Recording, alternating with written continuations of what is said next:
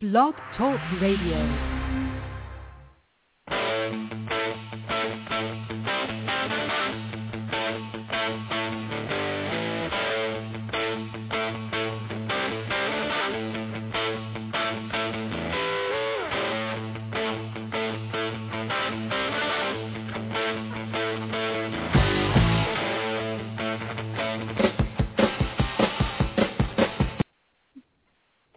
Welcome to Weigh In Sports Talk. Today is Sunday, January 12th. Before we get started, here are a few reminders.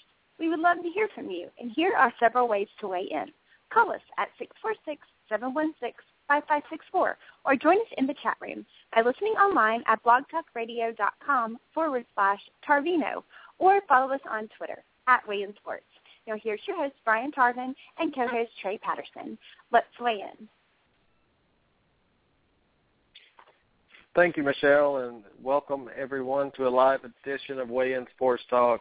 Like Michelle said, I'm your host, Brian Tarvin, and it is good to be back to the show. We've been out for a couple of weeks. We have the holidays, some other things going on. New Year's coming up. The workload has been crazy, but one thing that's been crazier is what's going on in this sports world. And I'm glad to be here tonight. And tonight we're going to discuss these NFL playoffs that have been happening all weekend and even last weekend that we didn't get to discuss. We have the AFC, NFC championship pictures now. I mean, who would have ever guessed Tom Brady, Peyton Manning would be going at each other in the AFC championship game? I did. So I'm glad to see this matchup. And in the NFC, we have the Seattle Seahawks will be hosting San Francisco. And, you know, everybody, honestly, these are the four best teams in the NFL from top to bottom. If you look at it, New England and Denver, 1 and 2 seed. Seattle's a 1 seed. San Francisco's, I think, a 5 seed just because they didn't win their division, I believe. But, I mean, hold on, let me see the message Trey says. Trey can't call in right now. We must be having some problems. Can you hear me in the chat room, Trey? I may have to try to call Trey Patterson, the co-host of this show. Seems like we're having some technical difficulties here tonight, but we're going to try to get through this as soon as we can. Just one moment.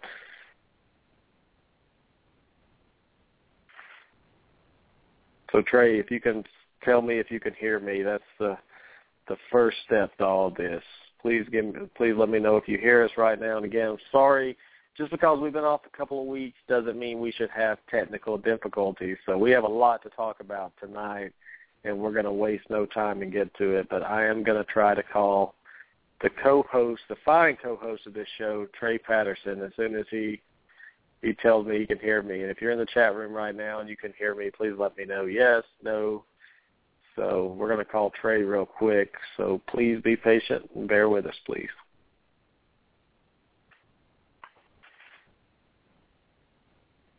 All right, let's see if Mr. Patterson gets in here.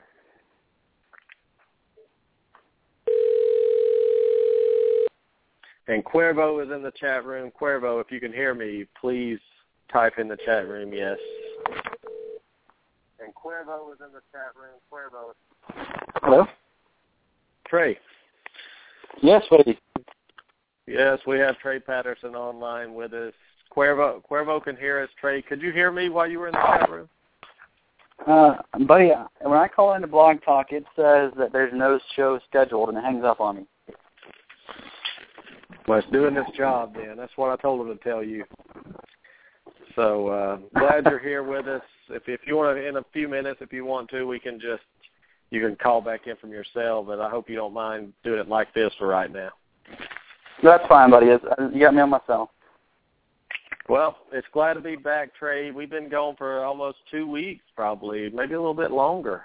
Have you missed doing the show? I think we needed this time off to recharge the batteries and hit this new year running. What do you think?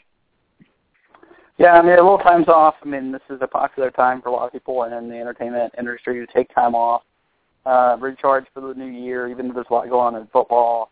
It's certainly something that it's nice to take a break and come back and look at this fresh from all the things we've been discussing prior. Well, I mean, there's so much been happening, Trey. I don't even know where to start, where we left off, but I do know, we're going to discuss the national championship game. You're a big Florida State fan. I'm an Auburn fan. We're going to talk about that just a little bit.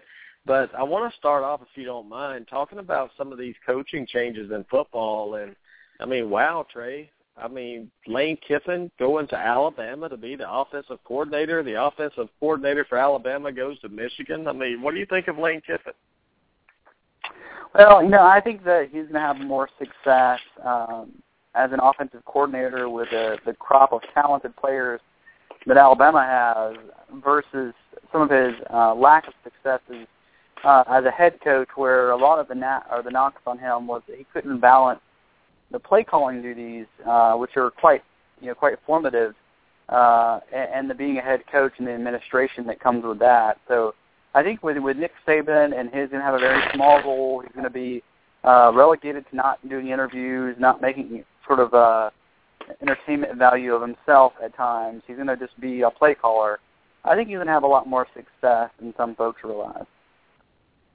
Well, it just seems to me that Saban could get anyone he wanted to come join him at Alabama to be the offensive coordinator. But I look at this, a lot of the Bama fans seem like they didn't like the offensive coordinator, Trey, but watching the numbers all year, this is probably one of their best statistical years that I've seen. But one thing I've noticed about Alabama is they don't run the football as physically as they're used to doing, and maybe that's just something that he doesn't do. They do a lot of zone blocking instead of just blowing people off the ball. And it seemed to me Alabama struggled in the third and short yardage ranges this year.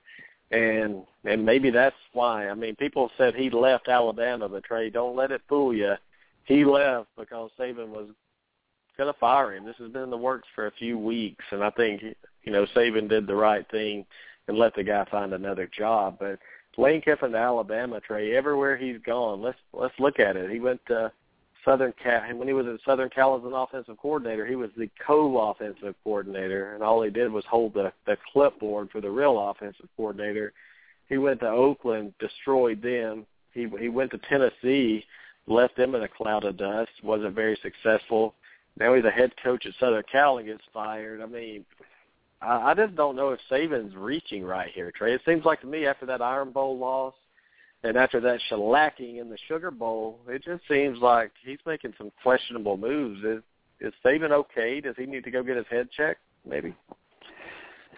Well, I mean, here's the thing. Nick Saban, I think, has the opportunity to sort of take a guy who is and has been a guy who knows the X's and O's of play calling and offensive, a different style than Saban's had at Alabama recently. I think when you look at what Nussmeier did and him bolting to Michigan, I think it was mutual, Tarvin. There was a lot of whispers that he was very frustrated being under Saban, not being able to call the game as sort of he saw fit, and there was some sort of headbutting there. So I think you're right. I think it was the fact that Saban was ready to move on, and so was Nussmeier going to Michigan. I think Saban wants to open it up a little bit more. I mean, look at the receivers they have. Now, we don't know how he's evaluated the quarterbacks who are behind A.J. McCarron now, Tarvin, and maybe that's part of this. Maybe the guys coming up who Saban thinks is going to be the next starting quarterback lend itself to opening up the offense more. And don't forget, Tarvin, that there's still a likelihood that Florida State's backup, Jacob Coker, who has graduated Florida State, will be a junior next year, a redshirt junior. There's talk that he may bolt Florida State and transfer to Alabama to be their starting quarterback, but he won't have to sit out a year because he's graduated college. So, there's no telling what Saban's got in the works in this regard, Tarvin. Well, he's got something in the works. It's Nick Saban, but here's a rumor, and we don't like to talk about rumors too much. Just want your thoughts. Ed Orgeron, the coach that kept it all together at Southern Cal when Lane Kiffin got fired, is rumored to be coming to Alabama possibly to coach the defense, and Kirby Smart's name's out there for Georgia now that their defensive coordinator bolted for Louisville, Trey. There's a lot of movement going on. Will Kirby Smart stay at Alabama and be there next year, or will he jump ship and go to Georgia and be the coach in waiting? Because Mark Rigg's getting close to retirement or being fired, either one. And then, well, I mean, this is just a lot of movement right now around Alabama. Do you think Kirby's going to stay? Well, I mean, I think this is a 50-50 coin toss. I think Kirby Smart, who has a relationship with Mark Richt in the past, and Rick has a plan too. If you've watched Twitter, which we've talked about, athletes and coaches, posting on Twitter, Rick immediately made a comment on Twitter which indicated that he had a game plan. So you just don't know what's in the works. I mean, I think Kirby Smart could jump ship to from Alabama. Again, you're talking to a guy who had an opportunity to make more money. I mean, the reason a lot of Georgia fans are happy that Grantham left Georgia, but he took a guaranteed money job. He's actually getting paid more at Louisville to coach defense than he was at Georgia. And what does that say about the Georgia job, Tarvin, when the Louisville defensive coordinator makes more than the Georgia defensive coordinator? It means they're not taking care of their coaches, or they don't like the coach they have. So that's crazy. But let's go back to Kirby Smart. I mean, this guy wants to be a head coach. I mean, a lateral move to Georgia to be the defensive coordinator. The only reason I could see that, Trey, is if since Saban signed that extension, if he thinks Saban's going to be around another 5 to 7 years, he's really spinning his wheels, and maybe he thinks that Georgia job leads to a head coaching job. That's the only way I see him taking another defensive coordinator position. It seems like he's been in a lot of head coaching discussions, but has his stock taken a huge hit after the Iron Bowl, after the Texas A&M game this year, and especially after that Oklahoma game? I mean, you're not hearing Kirby Smart's name mentioned at all, really. No, I mean, that's the crazy thing, is I kind of thought Kirby Smart would be mentioned for a lot more positions than he has been, and I don't know what that's about, but I mean, you got to think about, I mean, there's also a position open at Vanderbilt, and again, I'm not sure why his name isn't being mentioned, if he's not ready yet or what's going on, but, there's a head coaching position available in the SEC right now. Well, and it is, but Kirby Smart should have jumped ship last year when his stock was at an all-time high. I mean, I thank God every day Auburn didn't really take him serious with the interview process and hire him, because it would have been a disaster, a train wreck, Trey. I would have been cussing Alabama for sure then. But let's talk about somebody that struck while the iron was hot, and that's Vanderbilt's James Franklin.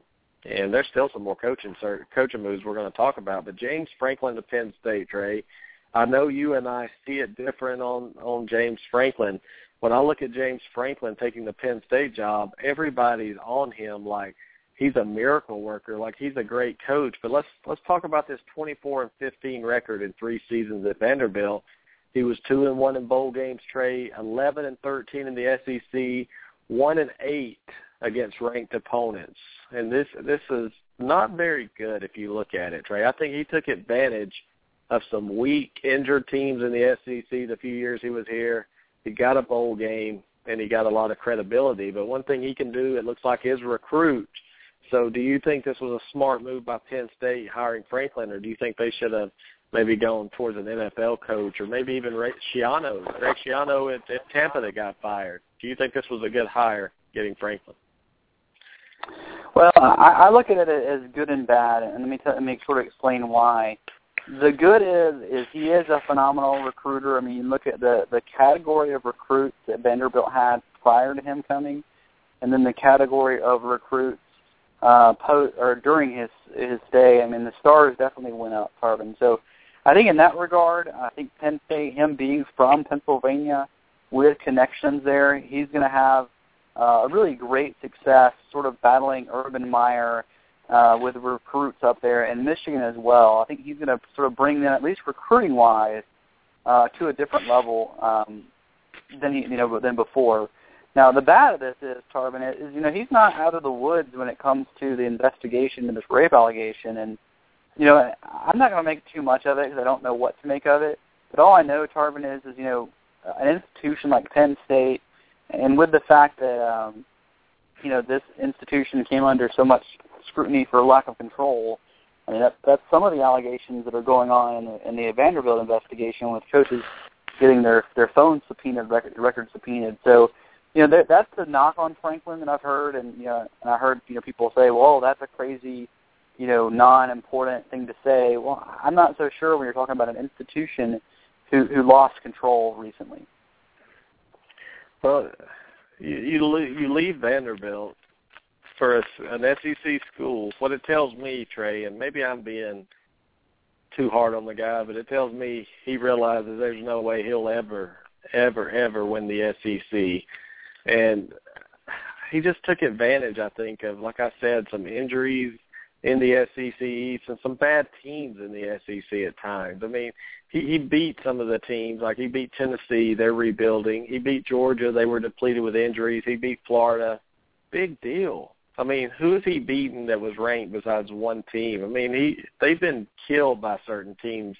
And I think going to Penn State now and trying to out-recruit Hope, trying to out-recruit Urban Meyer, Trey, I just – if you took Vanderbilt right now and you put them in the Big Ten, how different do you think their record would be, honestly? I don't see that much of an improvement of what they did in the SEC to what they would do in the Big Ten. I'm still looking at a 7-8 win team at best, and that's just switching conferences.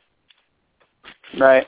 I mean, well, that would be. I mean, with Penn State sort of, where they are now, coming out of the scandal and coming out of sort of reconstruction, if you will. I mean, I think that they're looking for a coach who can win 9 and 10 games a year. I don't think he's gonna have a problem doing that. Well, I'm getting a lot of static from you, Tarvin. But I think he's going to have a lot of success recruiting in Pennsylvania and in the Northeast.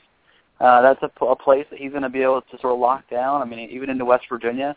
So I think he's going to have some success for that, Tarvin, bringing in more high-powered guys. I mean, you heard the recruiting trail. All the recruits are big into him. So I think that's where his success is going to lie. Now, whether he can develop the 3-stars, Tarvin, I mean, that's a different story that you and I haven't been able to see yet. Yeah, I mean, I just don't see anything impressive with these Vanderbilt teams. And the static's probably, I don't know where it's coming from, but I don't hear it anymore. Do you still hear it? No, it's clear. Okay, good. So hopefully you can call back in a few minutes, and we'll see how it goes. We'll take a little small break. But another big move in the coaching world, Bobby Petrino's back where he came from. Guess who's back? Back again. Bobby's back. Yeah, I mean, so, Tarvin, let's talk about Louisville. I mean, is this them asking for trouble here and just getting into, honestly, I mean, is this them getting themselves back into the exact same situation they were in before where he's going to bolt the program? I don't think so. I mean, it could take a few years, but Louisville's not a bad program anymore. I think Charlie Strong takes a lot of the credit, it seems like, from Louisville. But let me tell you, Bobby Petrino is the one that built that Louisville program where it needs to be right now. And he's coming back, and Louisville got one of the top, I'd say, tell me if I'm wrong, Trey, top 10 coaches in America. Bobby Petrino is one of the best coaches. He's not a great recruiter now, but the guy can score points and win some games. So how does Louisville go with now losing Strong and having Petrino? Are they better with Petrino, or are they going to take a hit because of recruiting? Well, I mean, are they better? I can't say that they are. I mean, I think Charlie Strong was a better coach, X's and O's wise, when it comes to taking the players and recruiting them and bringing them about in the program. Now, Petrino, I think once you get to just the guys in the field and being able to game change, and flow with the game, second half changes is probably better than Strong. But, you got to think about it. Who's left there for him right now, Tarvin? I mean, they don't have really a quarterback left. I mean, Bridgewater's gone. So I just wonder, with Charlie Strong leaving at a good time, with his, star quarterback leaving, I just kind of wonder. I think they're worse off. I really do. Well, I don't know. I mean, that's a tough one. I can't really disagree with you, but I think Charlie Strong did exactly what you said. He realized that they were losing a lot, and really, is his stock going to ever be as high as it is now? Honestly, I just don't see it being that. But I think there was a bad hire on Texas's part, and we haven't even talked about this. We've been going so long, Trey. But Charlie Strong to Texas, I know there's a booster out there that's not very happy with his hire. Are you happy with his hire, and do you think he can be successful in the Big 12? I say no. Well, I'm going to go against you on this one as well. I think Charlie Strong was a good hire, and I know the booster you're referring to. He's the biggest booster. He's the billionaire who built everything in Texas. But at some point, you just can't. You can't say that the booster knows best. I mean, they're there to support the program, and if they're going to do that, then great. But I think Charlie Strong gives you a coach who can be stable with that program, and he's not going to cause problems. I mean, do you really think Charlie Strong is the kind of guy who's ever going to have an issue at Texas when it comes down to, sanctions and that kind of stuff? I mean, he's just a stable coach. He's a good coach. I mean, he's a guy who can develop quarterbacks and knows how to evaluate quarterbacking talent. And let's be honest, I mean, Mac Brown certainly wasn't that guy. I mean, he wanted Manziel to play defensive back. Jameis Winston's father contacted Texas, and they showed no interest. I mean, Jameis Winston's coach contacted. I mean, there's story after story. I mean, Marcus Mariota's a Texas guy. I mean, there's guys it seems like Mac Brown was letting all this talent leave the state. And I think Charlie Strong's going to bring some of that talent back home, and I think that's going to be the difference for Texas.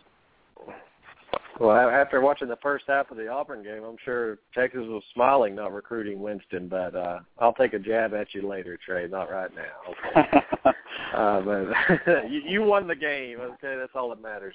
But I think Mac Brown lost touch with what kids want these days, what's happening in the high schools, really what it takes to motivate these kids. I think Charlie Strong, to me, he's unproven, Trey, and I know at Florida he was a great defensive coordinator, but I'm not sold on him being able to handle a gig like Texas. I'm not sold on a lot of coaches in America being able to handle a gig like Texas. I think this job could be too big for him, and we're going to find out very fast. I think he's going to have trouble recruiting, Trey, with what's going on in Texas. You have Baylor at the top of their game now, Art Briles. You have Kevin Sumlin at Texas A&M. I mean, Texas A&M's the third or fourth best. Texas is the third or fourth best team in the state now, and they're not playing in the SEC conference. I think that's going to hurt them, Trey. I don't care how good Charlie Strong is as a recruiter. I just don't see him out recruiting some of these schools. Yeah, I mean, Jonathan corrected me in the chat room. Mariota's from Hawaii. Maybe I'm thinking about RG3 or somebody else. I know there was another big quarterback who got out of state, but. Who was the last Oregon's quarterback? Who was the last quarterback from Oregon? What was his name? Ooh, that's who you're talking about. Yeah, from Texas, fully. But we'll see. Tarvin, there's a lot of these guys who I think that it's one of those bird in the hand type of things, and there's a lot of Florida State fans who was all, on the bandwagon of not being a Jimbo Fisher fan, and certainly that's all changed. So you just never know with Charlie Strong, and Franklin at Penn State, and all these moves that are going on. There's going to be, some fire testing coming up for Charlie Strong, and it's going to happen fast because, let's be honest, I mean, with these coaching changes with Franklin and with Strong, Tarvin, there's not going to be a lot of leash for these guys. They're going to expect them to see something next year that it looks like they made the right decision. Yeah, I mean, we'll see. I'm not big on the Charlie Strong hire, but I am big on the Petrino hire at Louisville. Not big on the Franklin hire. Who else am I missing right now, Trey? Am I missing any big jobs off the top of your head right now? No, let's see. No, I think that's it. I mean, I guess I'm not sure if it's not a coaching move, Tarvin, but I don't know if you wanted to talk about the arrest of Dorial Green Beckham from Missouri. I don't know if you wanted to mention that. Yeah, go ahead. I heard about it, but you probably know more details, so go ahead. Well, he was arrested this weekend.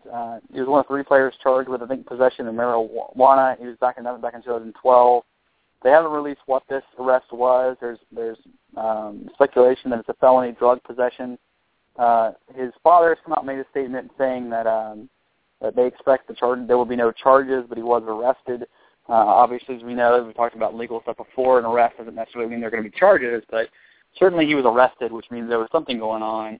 Whether or not he was criminally culpable or not, we haven't seen that. But I mean, this is a big move. I mean, this was the number 1 player coming out of high school a couple years ago, and he's a true sophomore. If you watched the Auburn game or watched their bowl game, you saw how talented this kid is. It would be a big hit if he gets arrested for a felony, Tarvin, because most schools have. If you get charged with a felony, you're kicked off the team for good. So it would be a big loss for Missouri if this does go poorly for them. No, it would be a huge loss, and man, this is big news out of the SEC. Missouri looking with Matty Mock to come back next year, and if he's not being able to play, he still has one more year he can play before he goes to the NFL, Trey. So that's an interesting story. One thing I heard was they found over a pound, tell me if I'm wrong, a pound of marijuana in his car. Yeah, that's what I've heard. I mean, like I said, the police described it as a felony level drug possession, and a pound of pot would be a felony level in most jurisdictions. So, I mean, yeah, that's a lot, buddy. I mean, in Colorado you can't even have a pound. But so we'll have to see how this shakes down. You know, if he's just a passenger in somebody else's car, you know, this may be nothing. We'll see. But it is interesting, Tarvin, because, I mean, Missouri is, with Matty Mock coming back and Doyle Green-Beckham, who looks to be a first-round draft pick for sure, with trouble in the law and drugs again. So we'll have to see how this plays out. We'll keep everybody updated on that one. Well, Trey, are you ready to talk some college football and then move into the NFL and kind of talk about the playoffs? Yeah, let's do that. Let's just jump in. And we haven't, I don't think we've been on before I think we were on the Sunday night before the New Year's Eve bowls and everything. And I don't want to just revisit every game, but is there any game that really stood out to you in this that made you go like, wow, besides those BCS games? Well, I mean, besides the BCS games, I'll have to walk back in my memory because, I mean, the one that stands out other than the national championship game, of course, really was the Alabama game and the Clemson game. Those are both BCS games, but those two stood out for sure, Tarvin. I guess non-BCS games, I'll be honest. That's fine. Hey, let's just jump right into it. Alabama, Oklahoma. Now, Trey, I heard a lot of Bama fans say that Bama just didn't want to be there after losing to Auburn. Are you buying that this time? Absolutely not, Tarvin. They jumped out early on Oklahoma. I mean, the first quarter, the first drive for Alabama, they looked like a team that was going to dominate that game. And I think what happened, Tarvin, is they just got sort of out-coached in the preparation department because the quarterback for Oklahoma seemed to, I mean, that kid had not put up, I would guess, a third of those numbers probably in any game all season. And he just came out and just diced up the Alabama secondary. And I think that came down to, Oklahoma really had a good game plan. So I think they definitely wanted to be there, Tarvin. I think they wanted to make a statement with Bob Stoops running his mouth all the time about the SEC. So I don't think that any of that would be true, Tarvin. I think Alabama wanted to be there. They wanted to make a statement against Bob Stoops. But what's crazy, Tarvin, is Bob Stoops did win every single BCS game, including a BCS national championship game, the Rose, the Sugar, the Orange, the Fiesta, and the BCS championship game, and he's the only coach to do that. So, Bob Stoops has got a little bit of talking that he can do. Yeah, big game Bob, right? I mean, he comes out, and that's what surprised me is I don't think it was effort. I think it was preparation by Oklahoma. It looked like to me Oklahoma backed up the words their coach used about the SEC, and Stoops said it was propaganda in the off season, the bottom half of the SEC, and I just think Bob Stoops told him, look, I ran my mouth before the season started, now help me back it up. But they didn't even announce the quarterback until game time. So I think it was preparation. I think they had this plan to hurry it up, to speed up the game. They've seen Alabama struggle time and time out, man. Time and time again, Trey, Alabama's weakness is teams that can spread you out and go hurry up, no huddle. But the only yards, 429 for Oklahoma, 516 for Bama, Trey. Rushing yards, 81 for Oklahoma. I'm surprised that they threw for 348 and only rushed for 81 and got out of that game. 3 fumbles by Bama really killed them, man. Yeah, I mean, it's funny, and the amount of imaginary emergencies that go on from Alabama fans after losses is kind of crazy. I heard the most T.J. Yeldon hate going on, and this guy has been a 1,000-yard back for Alabama 2 years in a row. He's been a fantastic running back, and he has been, the great running back tradition of Alabama when they're winning. And then as soon as they lose, Alabama fans hanging on him and say, this guy's a bum. Why wasn't, the third string back, the guy, the freshman Henry, who was back, behind Drake? Why wasn't he starting? Boy is, the offensive coordinator stupid for not putting him in the game all year long, and just yada, yada. Tarvin, I mean, just ridiculous stuff. I mean, Yeldon, they have a great stable of running backs. Henry just adds to that. I mean, Henry had a great game, but Yeldon's had a bunch of those games this year. So, I mean, what struck me about the post-game was the Alabama fans instantly wanting to throw Yeldon and Drake under the bus when, those guys have been pretty darn good all year long. Well, what does this say for Alabama? I mean, sometimes it seems when I watched Alabama play, Trey, they had teams beat, in the first quarter. Teams seem to get out of their game plan. They get behind a couple of touchdowns, and they just give up, thinking, okay, Alabama's Alabama. They beat us. What does this do for that just Alabama's name when you play Alabama going forward? I think it's huge because a 2-game losing streak right before recruiting comes in with these coaching changes and everything. I think, could this be the end of the dynasty of Alabama? I mean, I'm not seeing this kind of domination anymore for the next few years. Well, it's all going to depend on what kind of quarterback Alabama gets in their quarterback play, going forward. Because I mean, that's going to be a big thing. I mean, you lose the stability of Adrian McCarron. You had a lot of the defense, which actually struggled this year. The secondary with and Dixon is leaving. Sinceri just announced that he's leaving today. You got some guys who are really critical. I mean, yeah, they have 4- and 5-star guys that may be behind them, Tarvin, but they weren't that deep in the secondary this year when it comes down to talent and it comes, that kind of experience. So they're going to get less experience next year, and so they do have some weaknesses next year going in they haven't had to worry about in years past, including, their best offensive line guy leaving again early, and he got exposed in the Oklahoma game to a speed rush. So, I mean, there's guys on that team now who have to find new stars, but, I mean, Tarvin, they have some weaknesses they got to fill for sure. Yeah, they do, and I don't care if Coker, the quarterback from Florida State, comes or not, Trey. He's never proven it. I mean, he's not a proven commodity. He's not somebody I don't think that's going to come in and take the SEC by storm.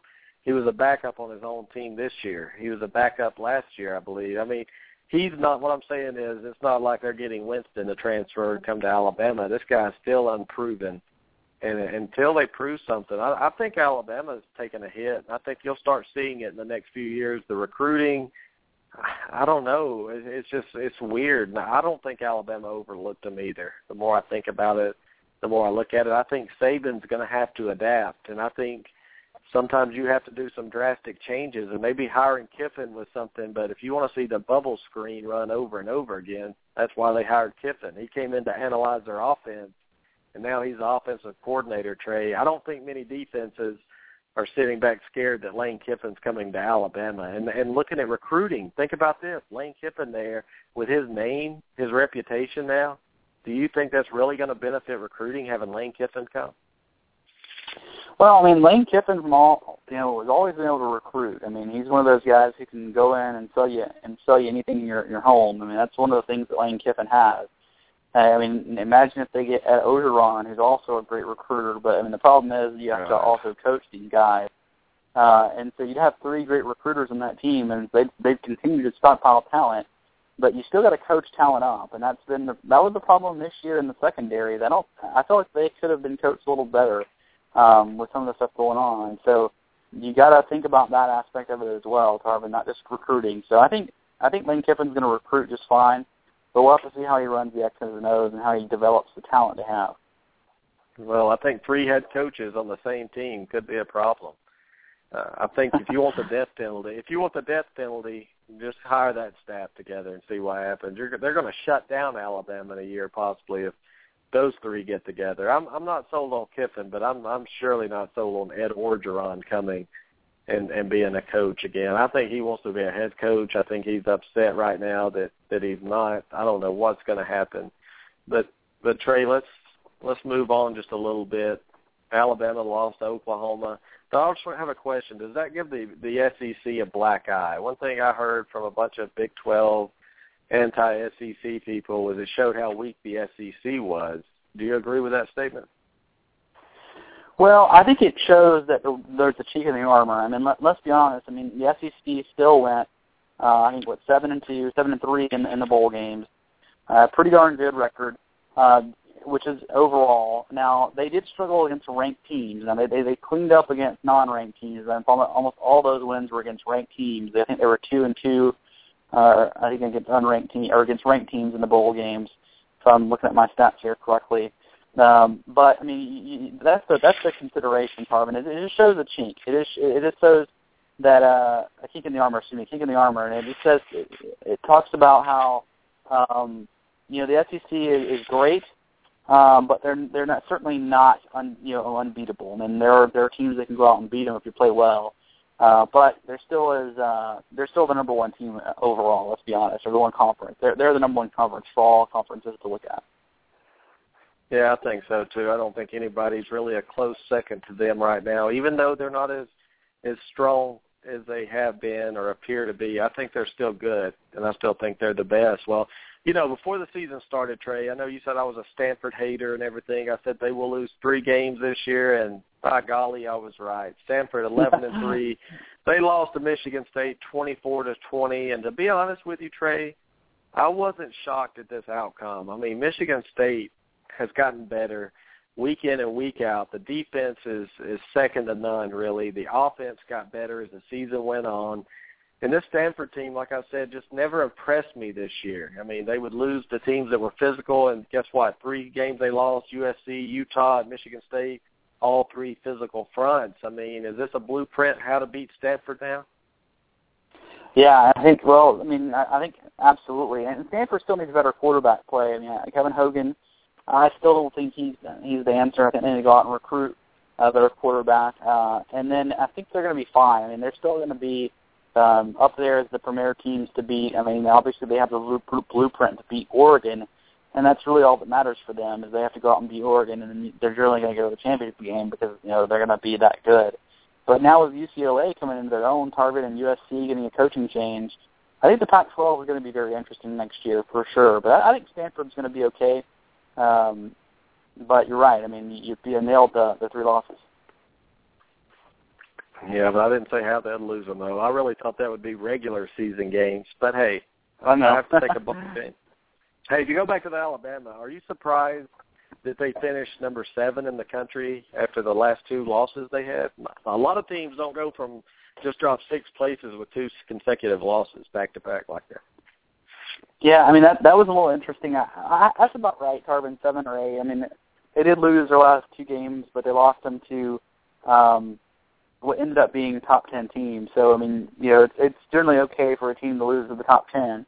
But, losing your last 2 is certainly not a great thing to do from recruiting battles. And, Tarvin, one of the things I do want to sort of preview, we're talking about recruiting battles, is you and I have sort of ad nauseum talked about, if you're an Auburn fan, and Alabama's playing in the national championship game, do you root for them because, by golly, I love the SEC.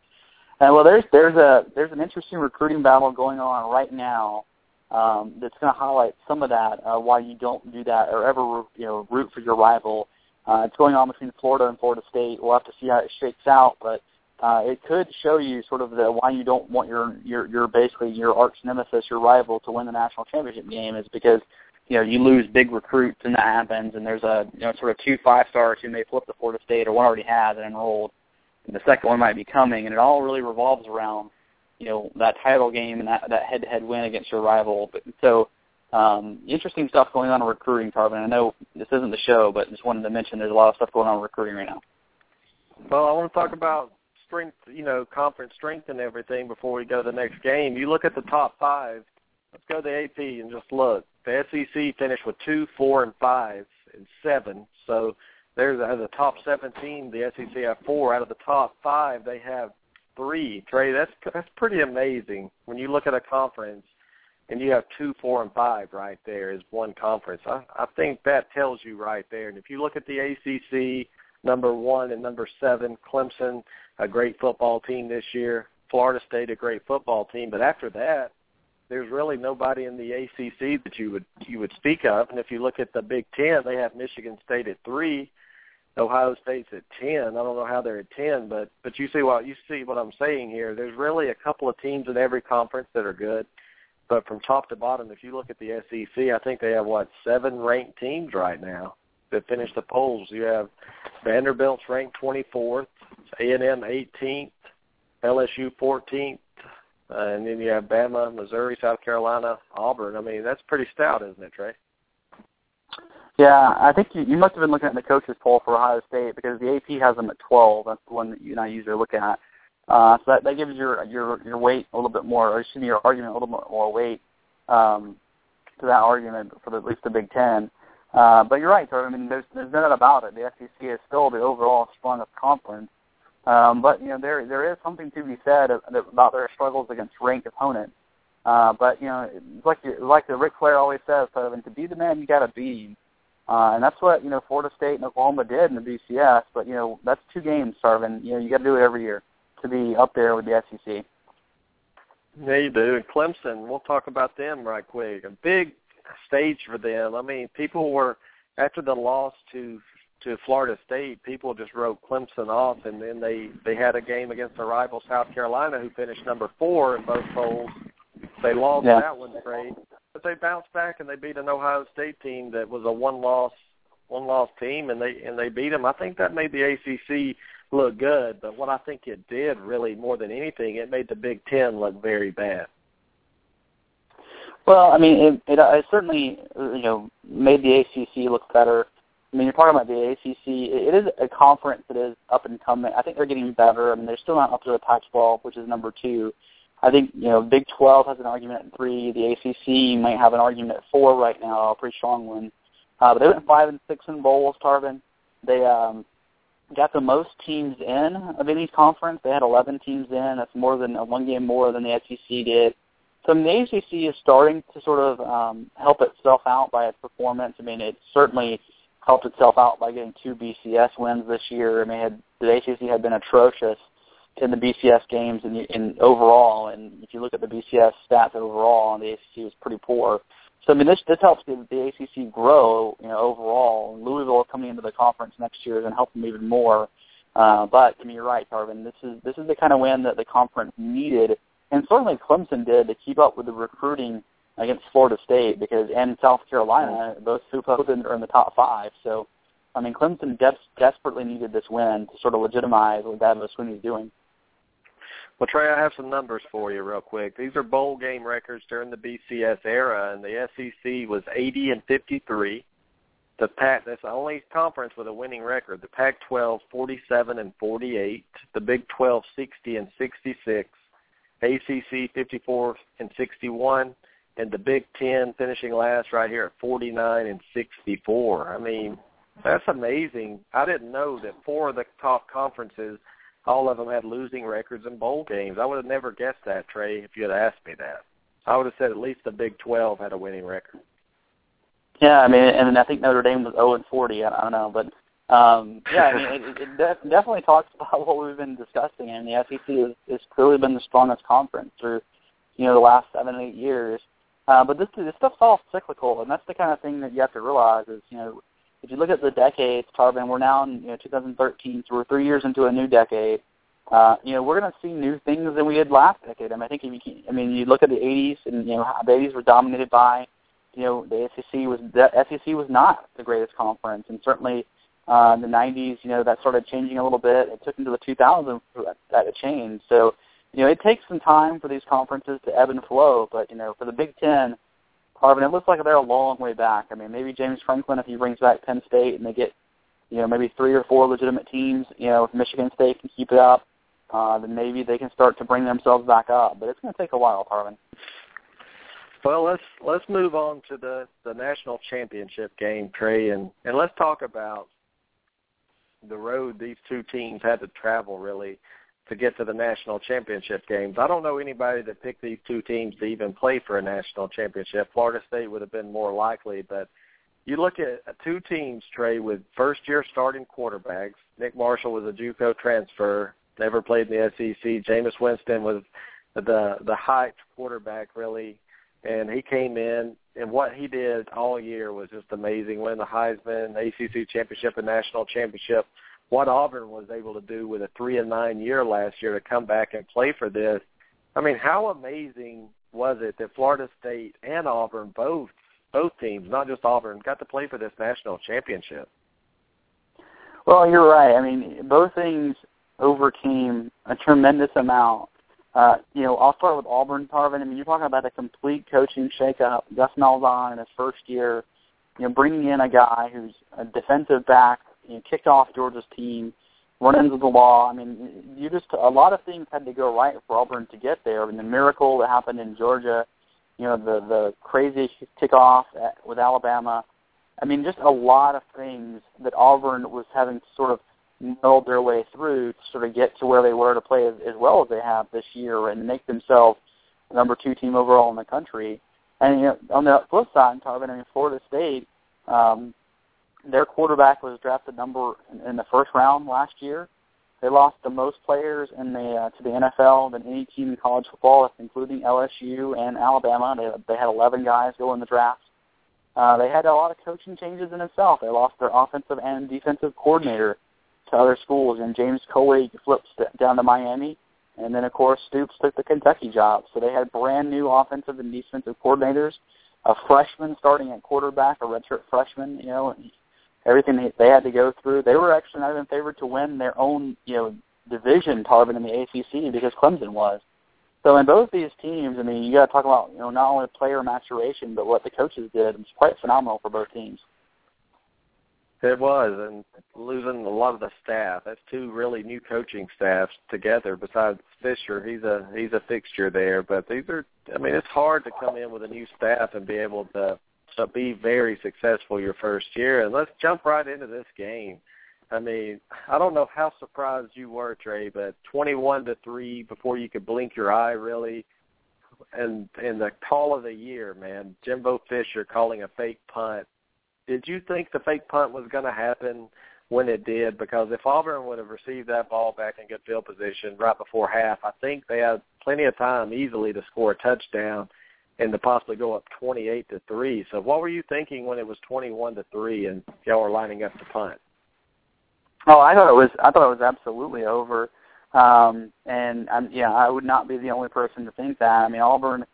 And what we didn't know at the time was that Jimbo Fisher had made a large coaching mistake in the first half. He was so caught up in the game and play calling that his own players, who were telling him that Damian Craig, the former FSU assistant, was basically watching every single play call and giving it to the defense. I mean, and then Jimbo Fisher was getting told by his players and he was ignoring it.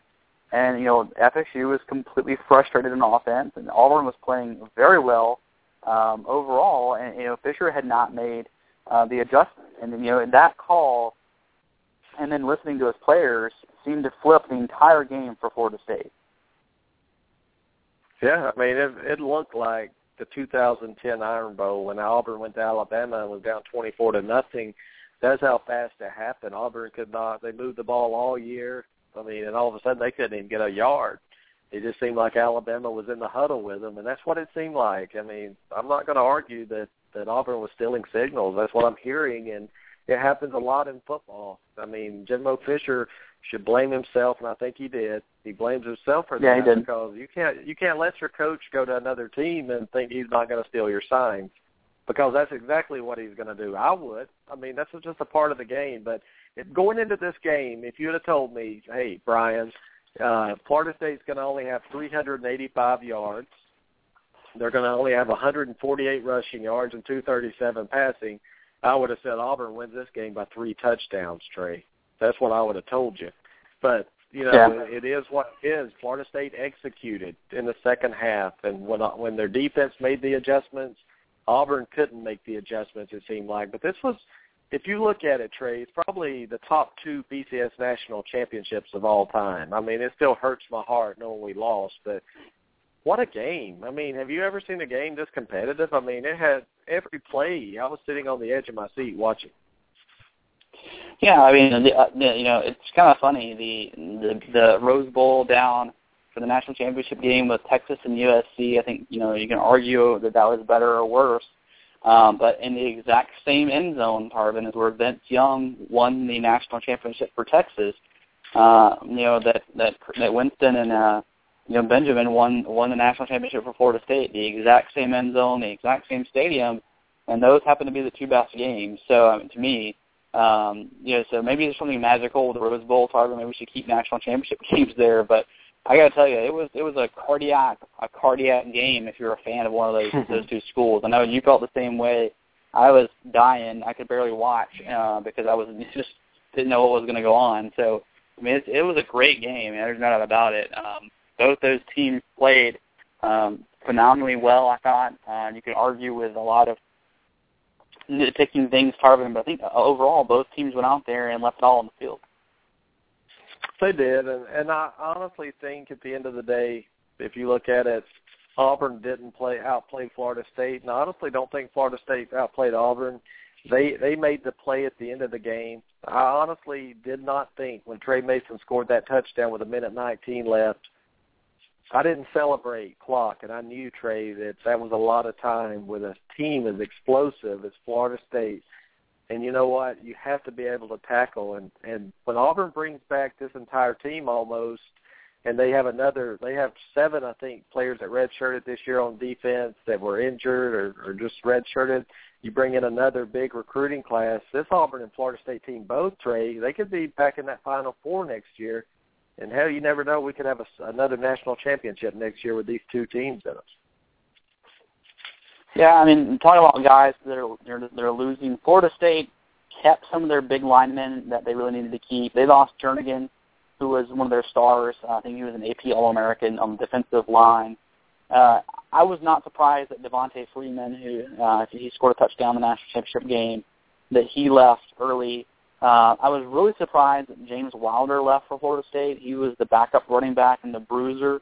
I was really shocked that he left because I thought now that Freeman left, if he waited, then basically it's him and Williams next year, and I thought that would be a good compliment. And I think he needed more time in college. But then, the guy who caught the winning touchdown, Kelvin Benjamin, the redshirt sophomore, and probably the youngest guy, maybe in the draft. I don't even know Tarvin Miller for a sophomore, but he's going pro too. But those are positions that Florida State is not weak at in depth-wise, so they kept some of their offensive linemen they really needed to. So, yeah, it's a possibility, Tarvin. Both teams come back in a better position than they were last year. Well, Cuervo is with us. Welcome to the show, Cuervo. Tell us what you thought about this national championship game. You're not an Auburn fan. You're not a Florida State fan. I know you were pulling for the SEC, but where does this rank up on the all-time national championship games? Well, first of all, good evening, guys. I would have to say I put it in the top 3. I mean, you can't have Texas and USC off of your list. They have to be in there somewhere, okay? And then, I mean, even though a lot of people will remember Miami and Ohio State for different reasons, it was still a national championship game that went to double overtime and had a lot of dramatic moments. So I would have to say it's either number 2 or number 3 for me, right behind Texas USC. Well, I have a question to ask you. Who do you think should have won that game? Do you think it was right Florida State winning it, or do you think Auburn outplayed Florida State and should have won the game? I just really have no answer for that. Well, I mean, I think that's a tough thing to answer, Tarvin. I mean, it's not. I mean, the team that won the game should have deserved to win. I mean, Auburn had their opportunity, like you guys were talking about. Yep. They were up 21-3, and once they got hit in the mouth with that fake punt, Gus Malzahn should have found a way to keep his team composed and not get too complacent. And that's something we talked about the other night, Tarvin, is, I told you to ask Trey about this. Complacency can really hurt you, whether it's sports or whatever it is. You can never get complacent in certain situations, or else it could come back to haunt you. And at Auburn, that's exactly what happened. They got complacent with that lead, And even after the fake punt, they're like, "Oh, we'll be fine. We can still move on from it. It's only 21-10. We got this." Going into the half, and before you knew it, they were in a dogfight, and there was no way they could get out of it. So Auburn just got too complacent. And, I'm sure they'll learn their lesson going into next season. Well, Trey, I think Auburn gained a lot of respect nationally. A lot of people talked about, well, they were lucky to beat Georgia, the fluke play against Alabama, Florida State, a wipe. The longer that it went on from the end of the season to the game, the line went up to about 10.5. I think a lot of the media was saying that Auburn would get blown out. How much respect do you think that Auburn earned nationally, but how much respect did they earn in your eyes, actually? Well, for me, Tarvin, it was never lost. So I went into that game, and I think I told you that I just thought the line was ridiculously stupid. I tried to get my friend in Vegas to bet the line on me because I thought there was no way the line was going to be that high. I thought it was going to be an absolute dogfight of a game, and I actually thought that the game was going to go very similar to some other games that Winston had that were big games where Florida State struggled early, and I thought Auburn would go up, just sort of like the Boston College game where they went down, I think, 14-3. I sort of saw that play out. And now 21-3, I absolutely did not think it was going to go there. But, so I was not surprised. And, Auburn, I thought they were going to play very well, Tarvin. It didn't surprise me at all. Who was the best player on the field, Trey, in your opinion, the other night? Was it Winston or Trey Mason? Well, I think it was Winston. The way he overcame adversity showed us a lot. Mason certainly was phenomenal and is a phenomenal running back. We'll have to see how he translates into the NFL. He left early for Auburn as well. But 34 carries, 195 yards, Tarvin, and the long being that touchdown run. You really got to tip your hat to what he was able to do for Auburn. If only he would have tripped at the 15-yard line, Cuervo, and took some time off the clock, we could at least gone into overtime and possibly scored later. But who do you think was the best player between the two for the entire season, Winston or Mason? Well, that's another good question. I would have to say, oh boy. I mean, only because I really feel that he showed up a little bit more in the big games. I give and this is the slightest of edges. I give a very, very slight edge to Trey Mason again because of the way he showed up against Alabama, because of the way he showed up against Missouri in the SEC championship game, and the way he played even in the national championship game. Those three games, had they lost either to Alabama or Missouri, none of the blame could go to Mason because of how well he played. So, not that Winston doesn't mean anything to his team. I just think that when you compare performances in the big games, I think I give a slight edge to Mason. Well, before we move off to this topic, Trey, Jimbo Fisher got his first national championship. Congratulations to him. He's a class act. A great person, not only just a great coach, but a great person. Where does he go from here? Because Saban even said it before. It's easy to get that first championship, but how do you keep focus at Florida State? How do you build off that success? Because sometimes these coaches have trouble, getting these kids back down to play football again. Next year they go in as a marked team, the number one team. How does Jimbo handle his team next year? Well, complacency is going to be a huge thing. And coming off, for Winston, let's be honest, there hasn't been a player like Jameis Winston. Maybe Tim Tebow was the last guy. You're talking about a guy who won the Heisman, who wins a national championship in his first year playing football, really, because he was redshirted the year before. How does he overcome not being complacent? What else is there for him to do? And that's going to be the big thing that obviously that Jimbo's going to have to do is make sure his Heisman-winning quarterback comes out just as hungry. Because if he doesn't, Tarvin, Florida State has a very difficult schedule next year. You look at their schedule. They closed the season this year with a win, but they open the season next year at at AT&T Stadium in Arlington, Texas, in Jerry World, against a team in Oklahoma State who looked pretty darn good this year, top 15 or so, I think, what they finished. But, I mean, they opened the season, Tarvin, with Oklahoma State. They play Notre Dame next year. We don't know what Notre Dame's going to look like with their quarterback back from into their their program. They got Florida, of course. Louisville's in their schedule next year. Clemson. I mean, so they're going to be a marked team playing teams that can beat them. So we'll have to see. You're absolutely right. But the one good thing is Jimbo Fisher's won a national championship before as an offensive coordinator, so maybe he can build off that.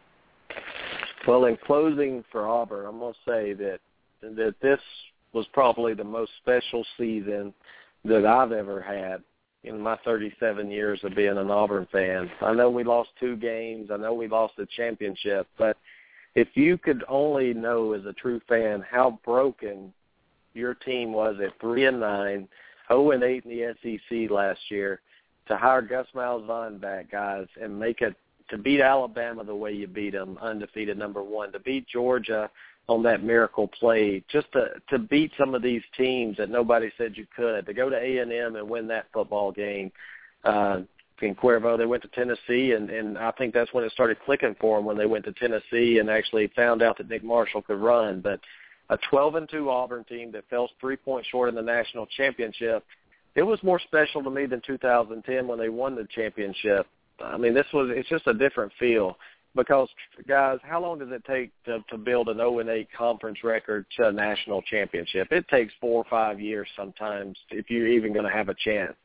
But I think Gus Malzahn's one of those coaches that's going to get hungrier and hungrier, and he's going to send this message to the team. You tasted almost being the best. You were almost there, and I think he's going to use that to fuel his team. And Cuervo, tell me if I'm wrong about that. I think Gus Malzahn, if he could come back next year and play for that championship again, he could be one of the top coaches in the country. Well, I mean, I think with the turnaround that he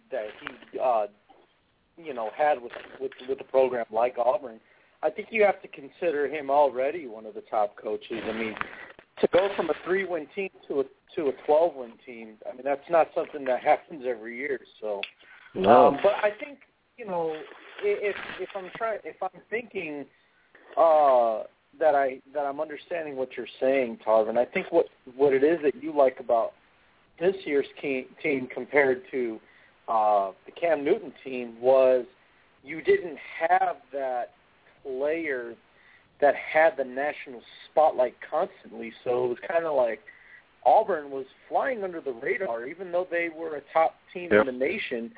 Not a lot of people were talking about them. All the talk was about Florida State because of Jameis Winston. All the talk was about Ohio State because of Urban Meyer and Braxton Miller. Then you had Alabama, of course. So, I mean, Auburn they were there.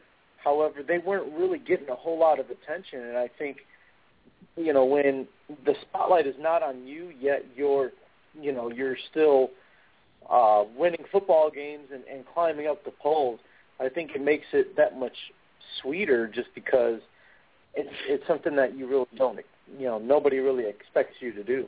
So, yeah. I don't know if that's what thinking is, but I mean, if I'm an Auburn fan, that's the way I'm looking at it is, hey, we did it and we didn't need a superstar, a national superstar to get where we are. That's perfect, Cuervo. And Trey, as well, in 2010, if Auburn didn't have Cam Newton, they wouldn't be as good. Cam Newton. And then this year, this was one team that played together. Sure, they had weaknesses on defense, but you know what? They came together. They made plays when they had to. And I'm going to tell you guys right now on this show that next year, Nick Marshall is going to be a Heisman candidate. I mean, give him a whole year to learn this offense. And trust me, Malzahn used about 30% of his offense this year because it's hard to come 4 weeks before the start of the season, get on campus and learn an offense and gel with the team. I mean, Nick Marshall, his mental toughness that he's shown this entire year has been unbelievable. Sure, he misses some wide-open throws. He's a little rough around the edges, but the guy can run the zone read, and he's a leader. If you notice in that huddle, he was a leader, and this next year is going to be special. So Guys, it was a great college football year, and Trey, the host and the co-host of this show played in the national championship game. I mean, that was pretty special.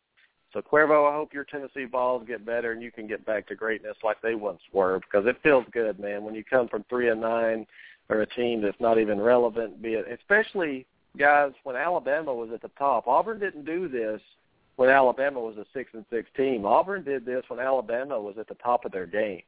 So they played for 2 national championships in 3 years. That's unbelievable. And so I'll take it, and we'll move on to next year and see. But Trey, before we go off college football, give us your dark horse team in 2014 that could pull a Florida State or an Auburn on us. Well, I'll tell you, I already have my dark horse in the SEC East, and that's about as far as I've gotten. And honestly, Cuervo, I mean, this is no, because you're on the show. I think Tennessee has a legitimate shot to win the SEC East next year. They're my dark horse right now. I got to see how they finish recruiting and how their guys develop in spring if I'm going to actually pick them, Cuervo. But I like what I see right now.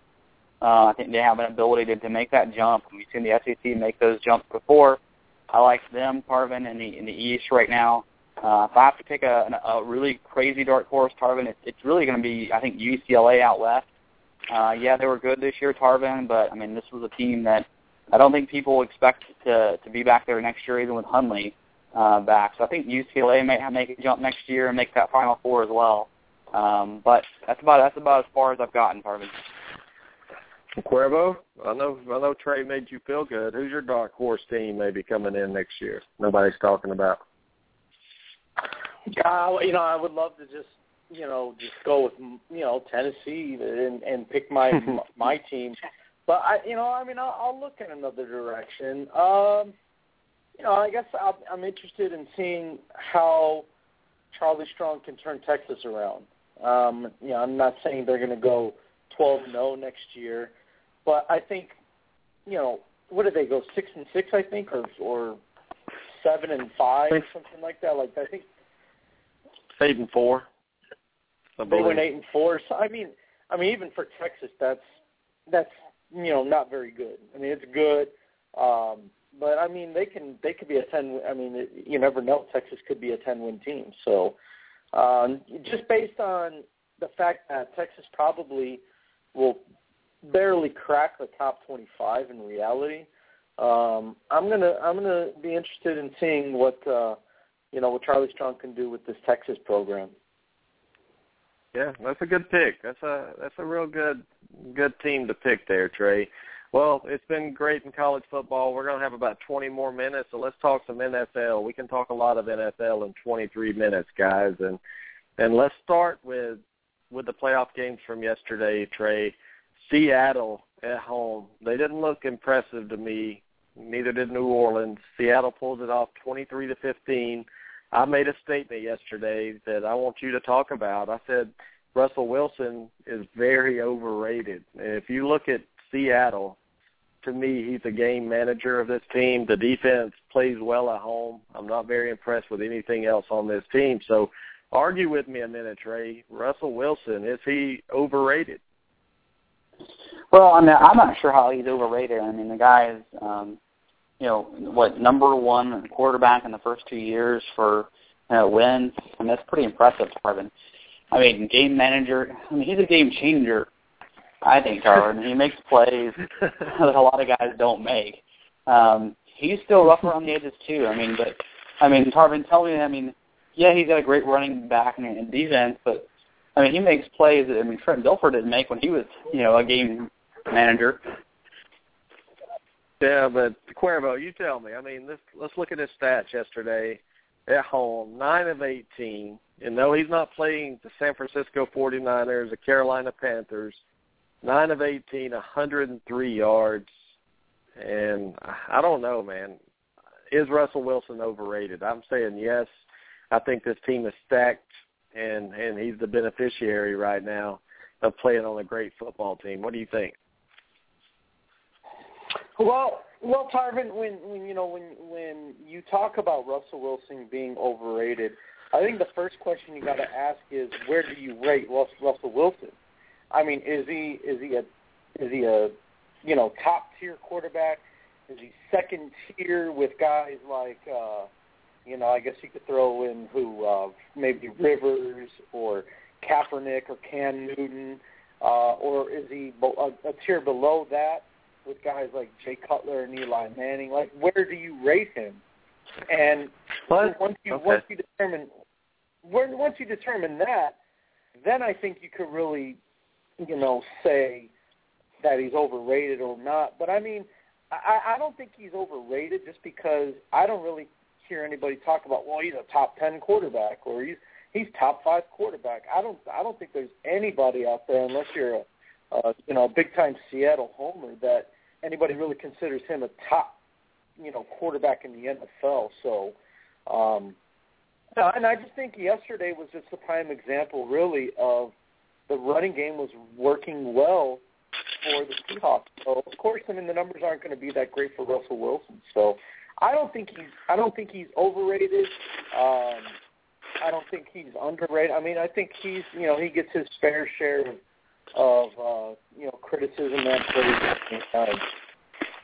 Well, you brought up a good point. I'll agree with that. Like, what I'm saying is with him being overrated, guys, is every time you hear Seattle mentioned, that's all they talk about, really, to me. They don't talk about that defense. They talk about Russell Wilson. And Trey brought up a good point. Yeah, he's the winningest quarterback in his first 2 years, but let's put him on Carolina. Just say when Cam came out, where is he now? Let's put him on New England. And let's see where New England is with Russell Wilson. And maybe overrated is a bad word. But all I was meaning is every time you hear Seattle mentioned, that's all you hear is Russell Wilson. And maybe that's just because the quarterback position is unique. I'm not saying the guy's terrible or anything. I'm just saying he gets way too much love, Trey, for the success of Seattle. And when I look at Seattle, it's coaching, it's defense, and it's that home field, really. So I just think he gets too much credit. That's what I meant. Well, I mean, I guess I disagree in the fact that he does too much credit. I think he gets the same amount of credit that Colin Kaepernick gets with, a good defensive team that your boy Cam Newton got for playing on a team with a great defense. I mean, of the second-year quarterbacks, Turbin, and I'm not ranking him in the top 5 quarterbacks, I think he is the best second-year quarterback that the NFL has right now, and that's including, Andrew Luck and that kind of stuff. I think he is right there with Andrew Luck, if not the best. He's right there equal to Andrew Luck and above the other guys. I think he's that good, Tarvin. But whoa, he's equal with Andrew Luck in your opinion? That's what I'm saying, buddy.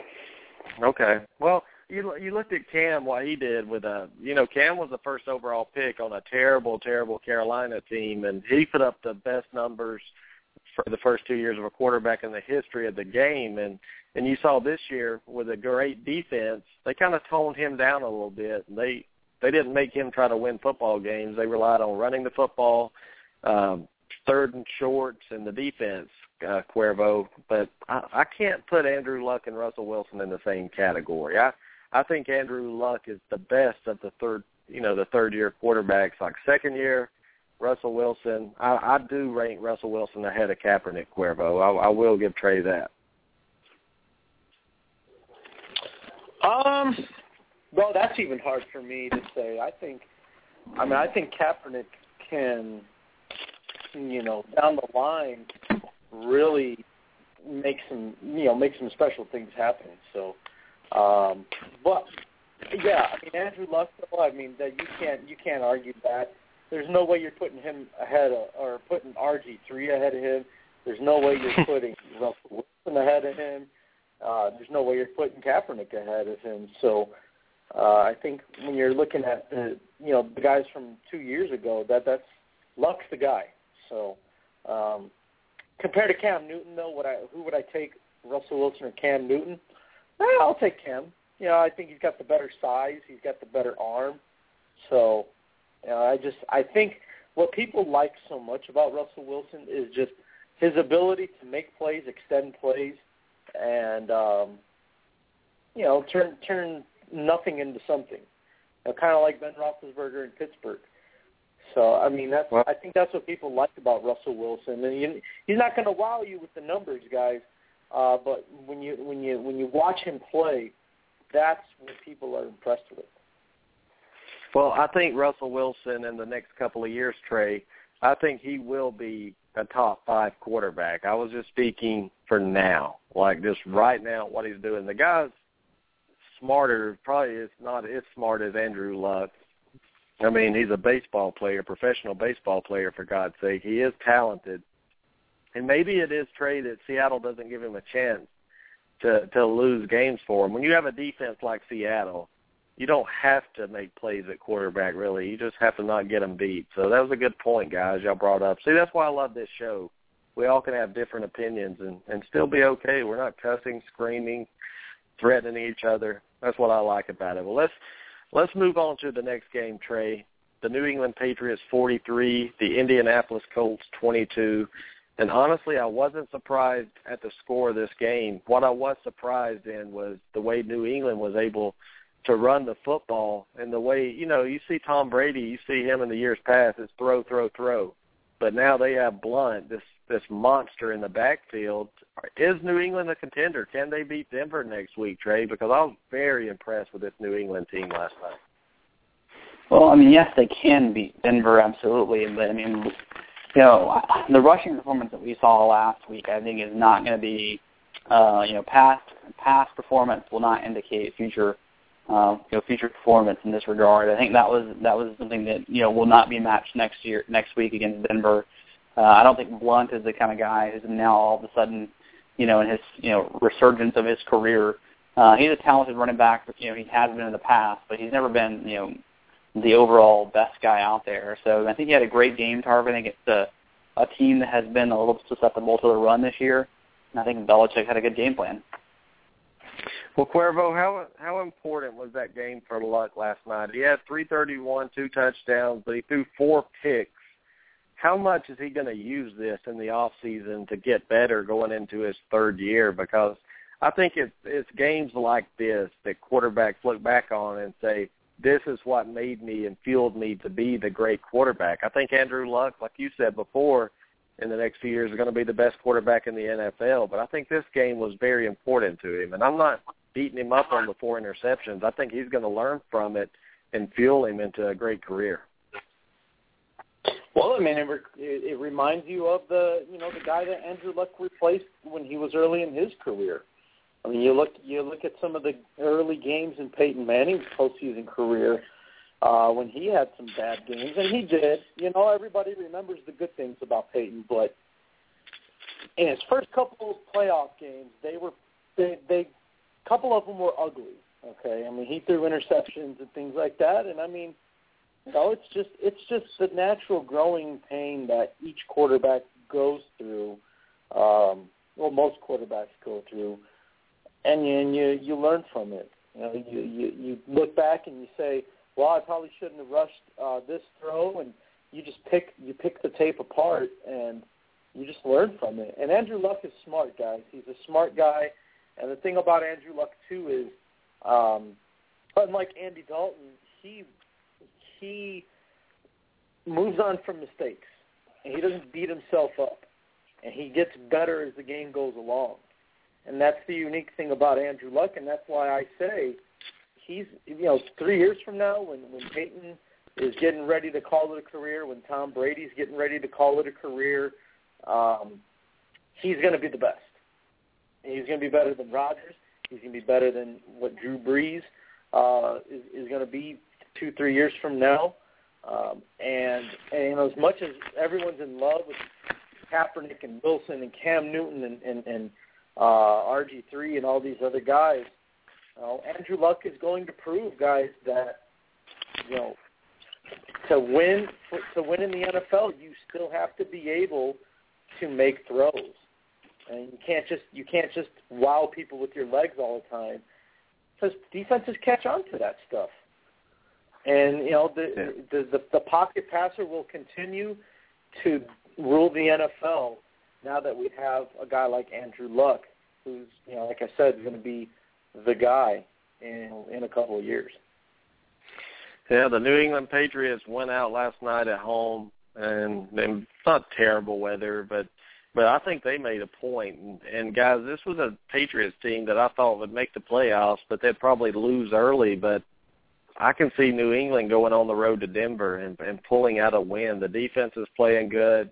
They're protecting the football. Brady's not getting beat up. He only threw it like 25 times last night, Trey, which that amazes me. But I don't know, this Blunt guy. So you don't think, Trey, that he's going to be a back for the future really right now to win the AFC Championship and make the Super Bowl and possibly win that? Or are you just saying he's a one-hit wonder really? Well, I mean, remember this guy was decent with Tampa Bay a couple of years ago. I don't think he's all that talented is what I'm saying. He's a one-hit wonder. I don't think you're going to see this kind of game. I mean, you still have Stephen Ridley on this team, who I think is probably a better back, but has had some issues, and Belichick has sort of wanted to bench him. So, I mean, now, so Blunt may be the guy going forward this year, Tarvin. I'm just saying don't be, looking at your fantasy drafts next year for Blunt. I mean, he may be the guy who gets the load this year, in the playoffs if they keep progressing, but I don't see a whole lot past this. All right. Well, the Carolina Panthers, guys, I think they lost their first game at home today. They ended up the season 12-4, 7-1 in home record.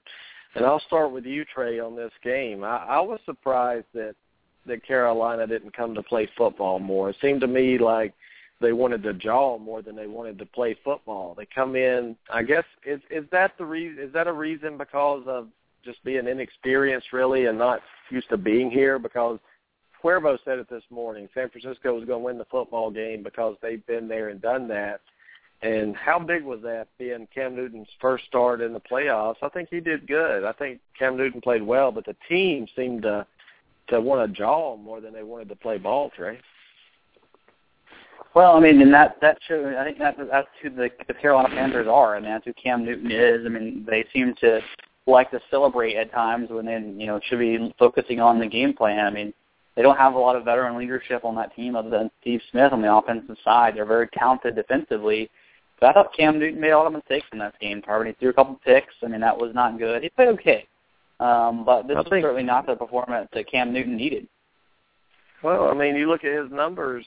Let's look at Cam. He threw one pick that went off his receiver's hands.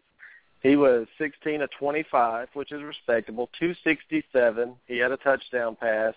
He was sacked 5 times. That's one thing that hurt.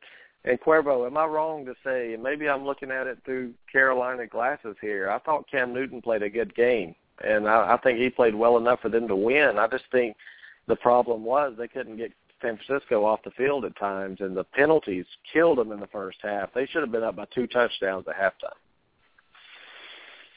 They should have, Tarvin. And at the same time, though, Carolina was lucky. I wouldn't say lucky, but they were very fortunate that, at one point going into the half, actually, that it wasn't, 21-10 or 17-10. It was only 13-10. I think Carolina was very fortunate that they held them to field goals the first couple of drives that San Francisco had. And you're right. I know earlier I was trying to get under your skin, but it's all in good fun, Tarvin. No, I thought Cam did fine. I said he was going to struggle in the first quarter. I thought he was going to be off the mark just because of nerves. I mean, first playoff game in the NFL, it's always a big deal. I don't care who you are, And I really thought that Cam was going to be off the mark, but he made me eat my words real quick, and he looked sharp. He looked really good. That touchdown, which, by the way, Trey, just to let you know, Tarvin called it. That first touchdown to Steve Smith, he said, Cam's going deep. You snap your fingers, and there goes Cam. He's letting the ball go, and he went deep to Steve Smith. So that was a very good throw. And I thought, like I said, I thought Cam played well. But, my big thing going into the game this morning, and you can go back and listen to our show on the Couch Potato, was going to be third downs. Third down conversions was going to be the key, because that's how Carolina won, in the regular season meeting. They held San Francisco, I think the number was 2 out of 15 third downs. So that Carolina defense came to play that day. They only let them convert 2 third downs, and it kept the 49ers off the field. It kept their defense on the field. So, I think in this game, the roles were reversed, and that's what you saw. And Frank Gore. Frank Gore gashed him when it mattered most, guys. He had a couple of big runs, and just the Panthers just didn't have an answer for it. And Tarvin, for the Panthers, man, it's just the growing pains that teams go through. Like I said, they're going to be there next year. They're going to be right back into the fight of the NFC crown, right there with Seattle, San Francisco. The Panthers aren't going anywhere, guys. This team's going to only get better. Yeah, and if you put the weapons that Colin Kaepernick had, Trey, with Cam Newton, nobody would stop this team. The problem is you got a 55-year-old receiver that's injured in Steve Smith, and then you have nobody else on the team to throw the ball to. If I look at a weakness of Carolina, the defense is good. The secondary needs a little help, just a little bit. But it's the receivers, Trey. Who's he going to throw the ball to besides the tight end? That's the leading receiver was Greg Olsen on this team, and for the year. And that's saying a lot when you have a tight end leading your team in catch. Whoa. I think Trey's on mute, but Cuervo, look at the receivers for Carolina. They don't have any. Steve Smith's an old guy that's way out of his prime, in my opinion, and they have nobody else to throw the ball to. Give him a couple of receivers, and then let's see how he does. But that's a lot to put on Cam Newton. You have no weapons around him, and he has to create the things. Even with his legs, he has to create. Right. Even one of those receivers, Tarvin, as a Panther fan, take your pick. Which one do you want? Do you want Anquan Bolden? Do you want Michael Crabtree? Which one would you prefer? It doesn't matter. Just one of them. Throw Bolden on that team and see what happened today. Yeah, exactly. You give Cam a playmaking wide receiver. Actually, I think that benefit a whole lot more from having Anquan Bolden over Crabtree, just because, Bolden's played in 2 Super Bowls. He won one last year with the Ravens, so that's the kind of guy you want on your team, a receiver that's been there, done that. And, we saw him run his mouth a little bit, but let's be honest. For the most part, Anquan Bolden is a pretty quiet guy throughout his career. Yeah, and when my dog Wells today took his Cam Newton jersey off and started eating it in the third quarter, I knew it was going to be a bad sign. I knew it was a bad sign for my Panthers, Cuervo, but does he really have overall, a Cam Newton jersey? Yeah, he does. Yeah, he does. But you look at this team, you have to be very proud. 12-4. I think that was a regular season. They ended up 12-5. Very successful season, and it shows that if you draft right, and I think Carolina's done a great job of drafting. But now it's time. You have to keep that up, but you have to go get some of the studs out there, receiver. And there's a lot of good receivers in this draft, Cuervo. And do you think is that where Carolina goes first in their first round? Do you think they go get a big playmaker like maybe Sammy Watkins? I think Cam Newton would love nothing more than to have Sammy Watkins on his team. I don't think Cam would love anything more than that. Now the question is, are the Panthers going to be willing to trade up to get Watkins? Because there's no way, unless these general managers have just forgotten who this kid is, I don't think there's any way he's still going to be available at 26, 27, wherever Carolina's going to be in the draft. So they're going to have to trade into the top, I'd say top 10, top 12 to get Sammy Watkins. Now, if the Panthers are willing to do that, then, just like, we saw a prime example, 3 years ago when, as a matter of fact, it was the same year that Cam went number 1, when the Atlanta Falcons went up and they got Julio Jones. So it's possible, just the Panthers have to be aggressive enough and be willing to make a move like that. And I'm telling you right now, I don't know the GM's name of the Carolina Panthers, but if it was me, I'm doing that. I'm doing it because you see the potential that this football team has. They showed it. Who really thought the Panthers were going to go 12-4 and have a bye week this year? Let's be honest. Who really thought that?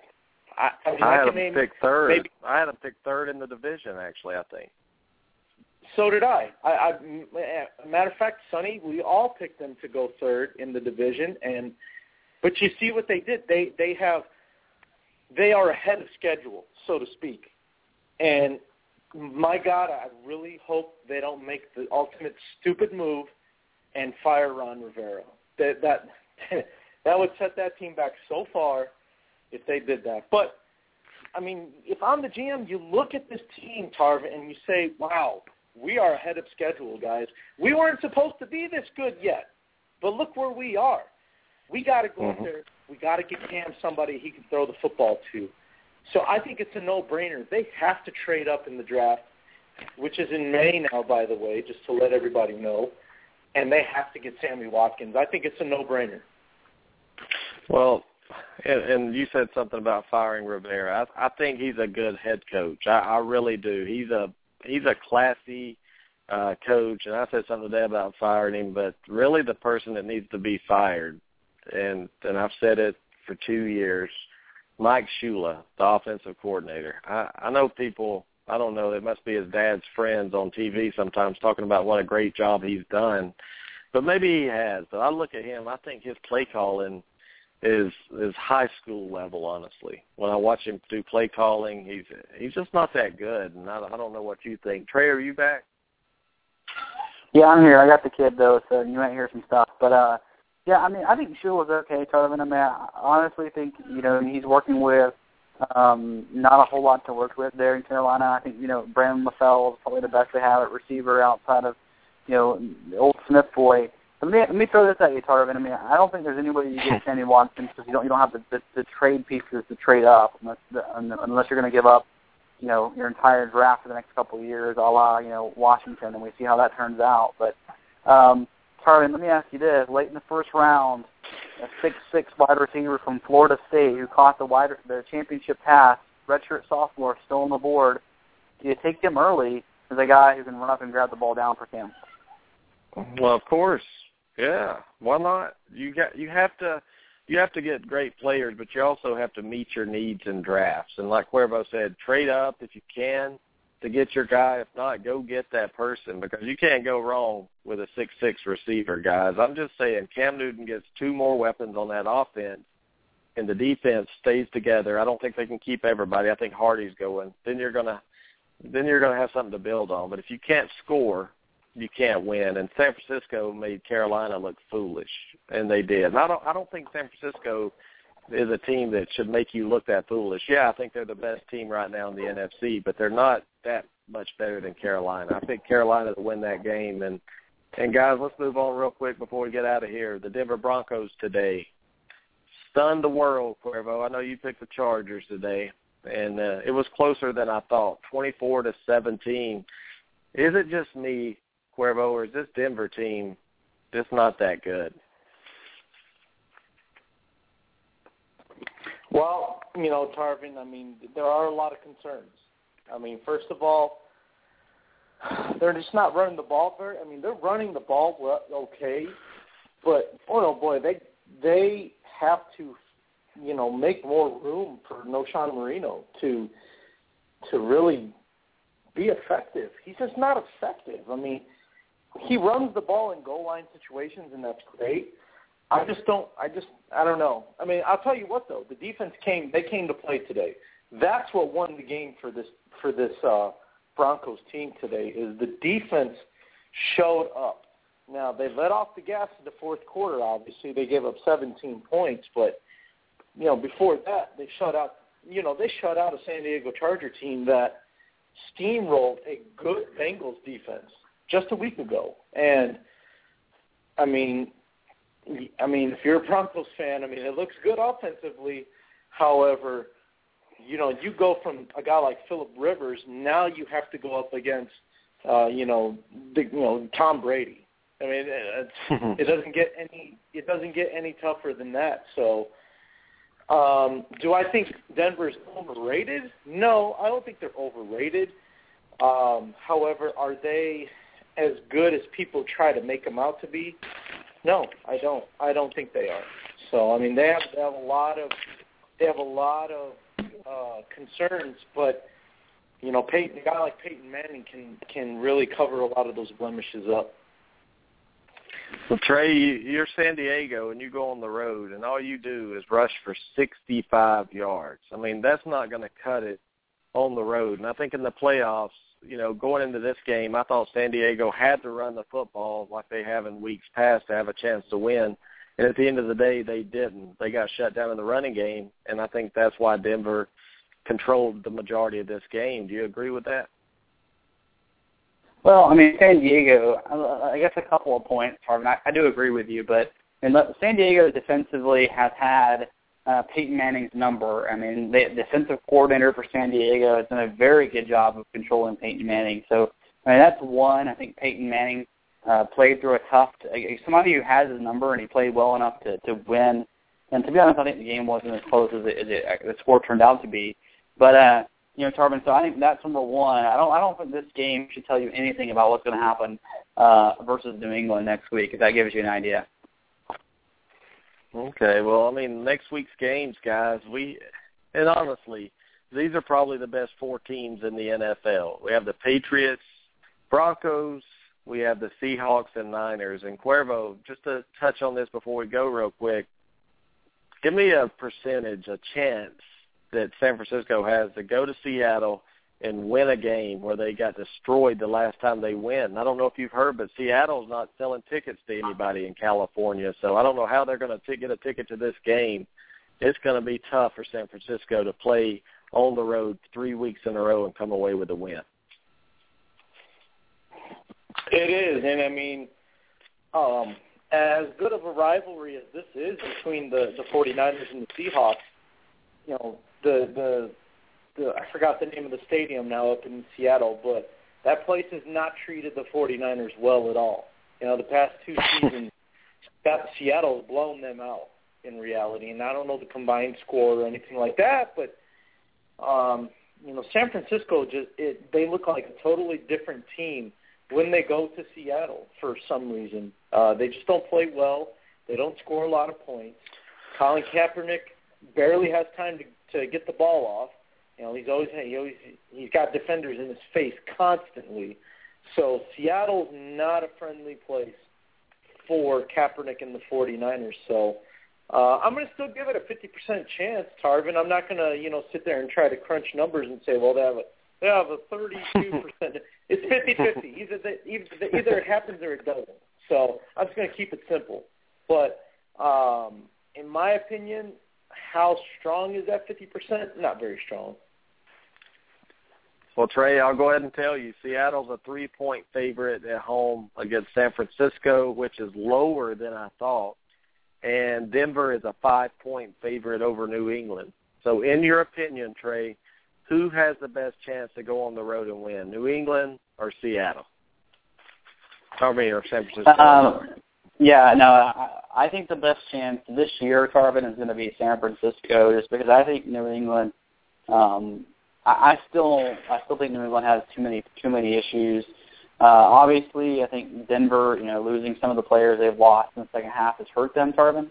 But I still think offensively that they still are a matchup nightmare for New England, even with Belichick and his scheming. That doesn't mean they can't win, Tarvin. I think the better chance is the 49ers. Well, I'm going to be pulling for Seattle, guys, to be honest with you. After watching San Francisco today get away with robbery, I'm going to have to go with the Seattle Seahawks because they seem like a clean-cut team to me more than San Francisco. I would hate to see these bunch of clowns make the Super Bowl after the way they've been acting the last couple of weeks, Cuervo. And maybe I'm a little butthurt, maybe, after them beating my Carolina Panthers. What do you think?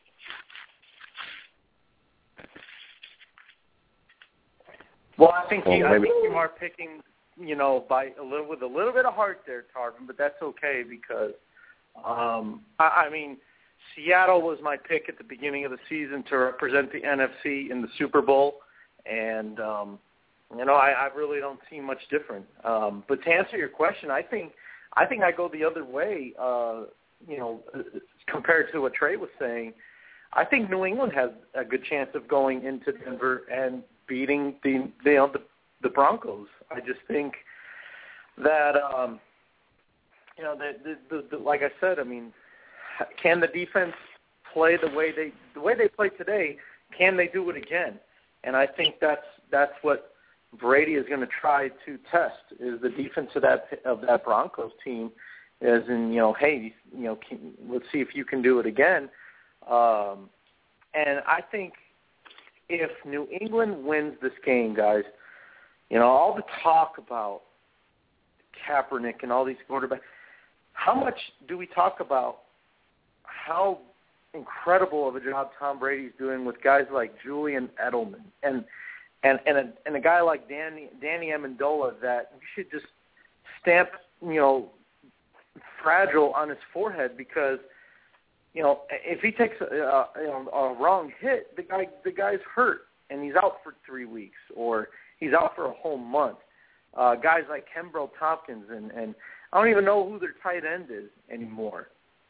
I mean, for Brady to do what he's doing with a lot of these no-name receivers or guys that are constantly in and out of the lineup, to me, if he makes the Super Bowl, I think it's one of the better performances that we've seen in a long time that, for whatever reason, nobody's really talking about. Yeah, I mean, the bottom line is, guys, it's going to be two great matchups. And Wednesday night's show, we're going to preview both of these games in depth. Hopefully we can get Couch to join us on. He's in the chat room now. Hopefully we can get him on to help preview these games. And we're going to start talking recruiting. I mean, February, guys, college football recruiting. So we've got less than a month to get all this analyzed and which teams are going to finish where, which players are going to go where. And we're going to talk a little college basketball. I mean, we're never going to stop talking college football, guys. That's just the bottom line. But it's all about the NFL right now and recruiting. So, guys, I want to thank y'all for joining me tonight. Trey, great job co-hosting as always. Cuervo, thank you so much for calling in. And we're going to be on Wednesday night at 8:30 p.m. Eastern, and we're going to hit it running. And we've been out a few weeks. We just want to welcome everybody back. Thanks if you missed the show, we apologize. We had a lot going on. So, guys, thank you again, and we will see you Wednesday night. Have a great week, and we have a lot of football to talk Wednesday night, 8:30 p.m. Eastern. Take care, guys.